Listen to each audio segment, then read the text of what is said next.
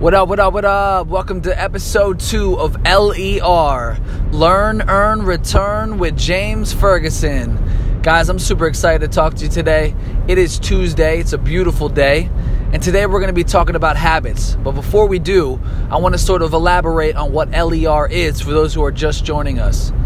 LER is about learn, earn, return, which is sort of this cycle that we go through as leaders on the journey we call success. Right? Learning is about constantly absorbing everything we can, whether it's through books, through mentorship, whatever it takes, right?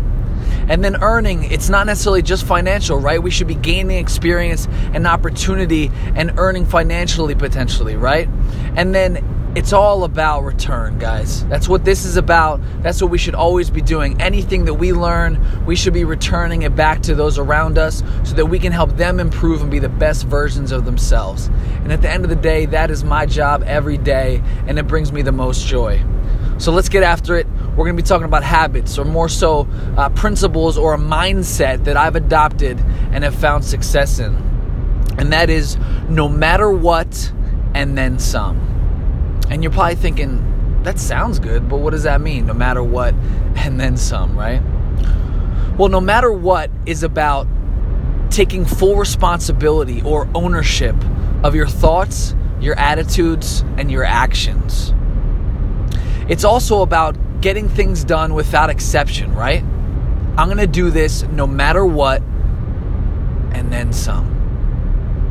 And obviously the next piece of this is and then some, which is about going above and beyond, going that little bit of extra, not only for yourself, but more importantly, the people around you, right? And I truly believe if you adopt this mindset or these habits, that you will begin to see success in your daily life. Now, how many of you know who Michael Jordan is? Silly question, right? Michael Jordan is known as the greatest basketball player to ever play the game, right? But what's interesting about his story, and actually what's interesting about most sports, is that we tend to celebrate the accomplishments, right? The achievements of the athletes or the teams.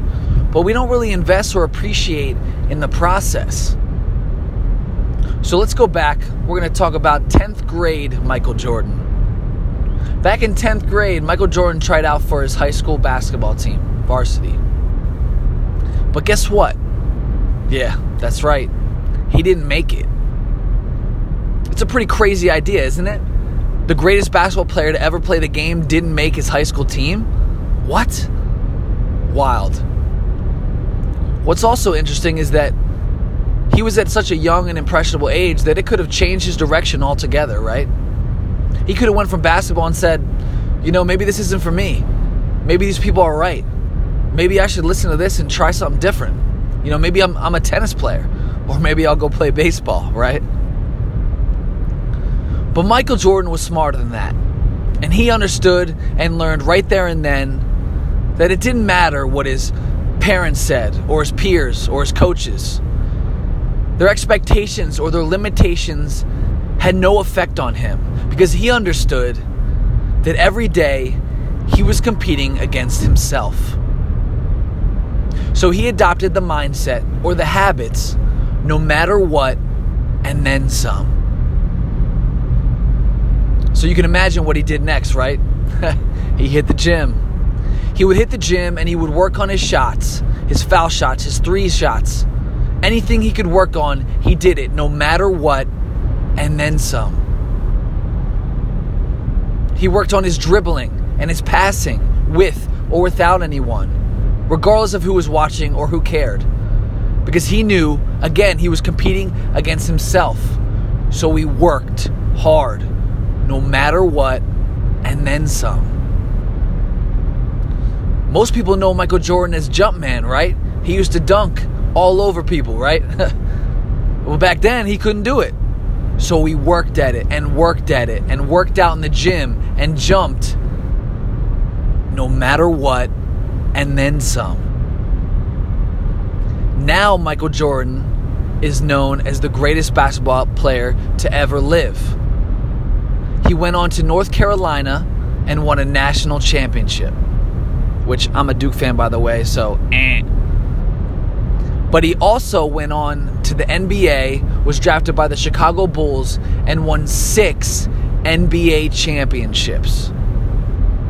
And since then, he's only grown more, right? He's only moved up further because he never let go of that mindset, that concept of no matter what, and then some. He's got an apparel brand, a shoe brand.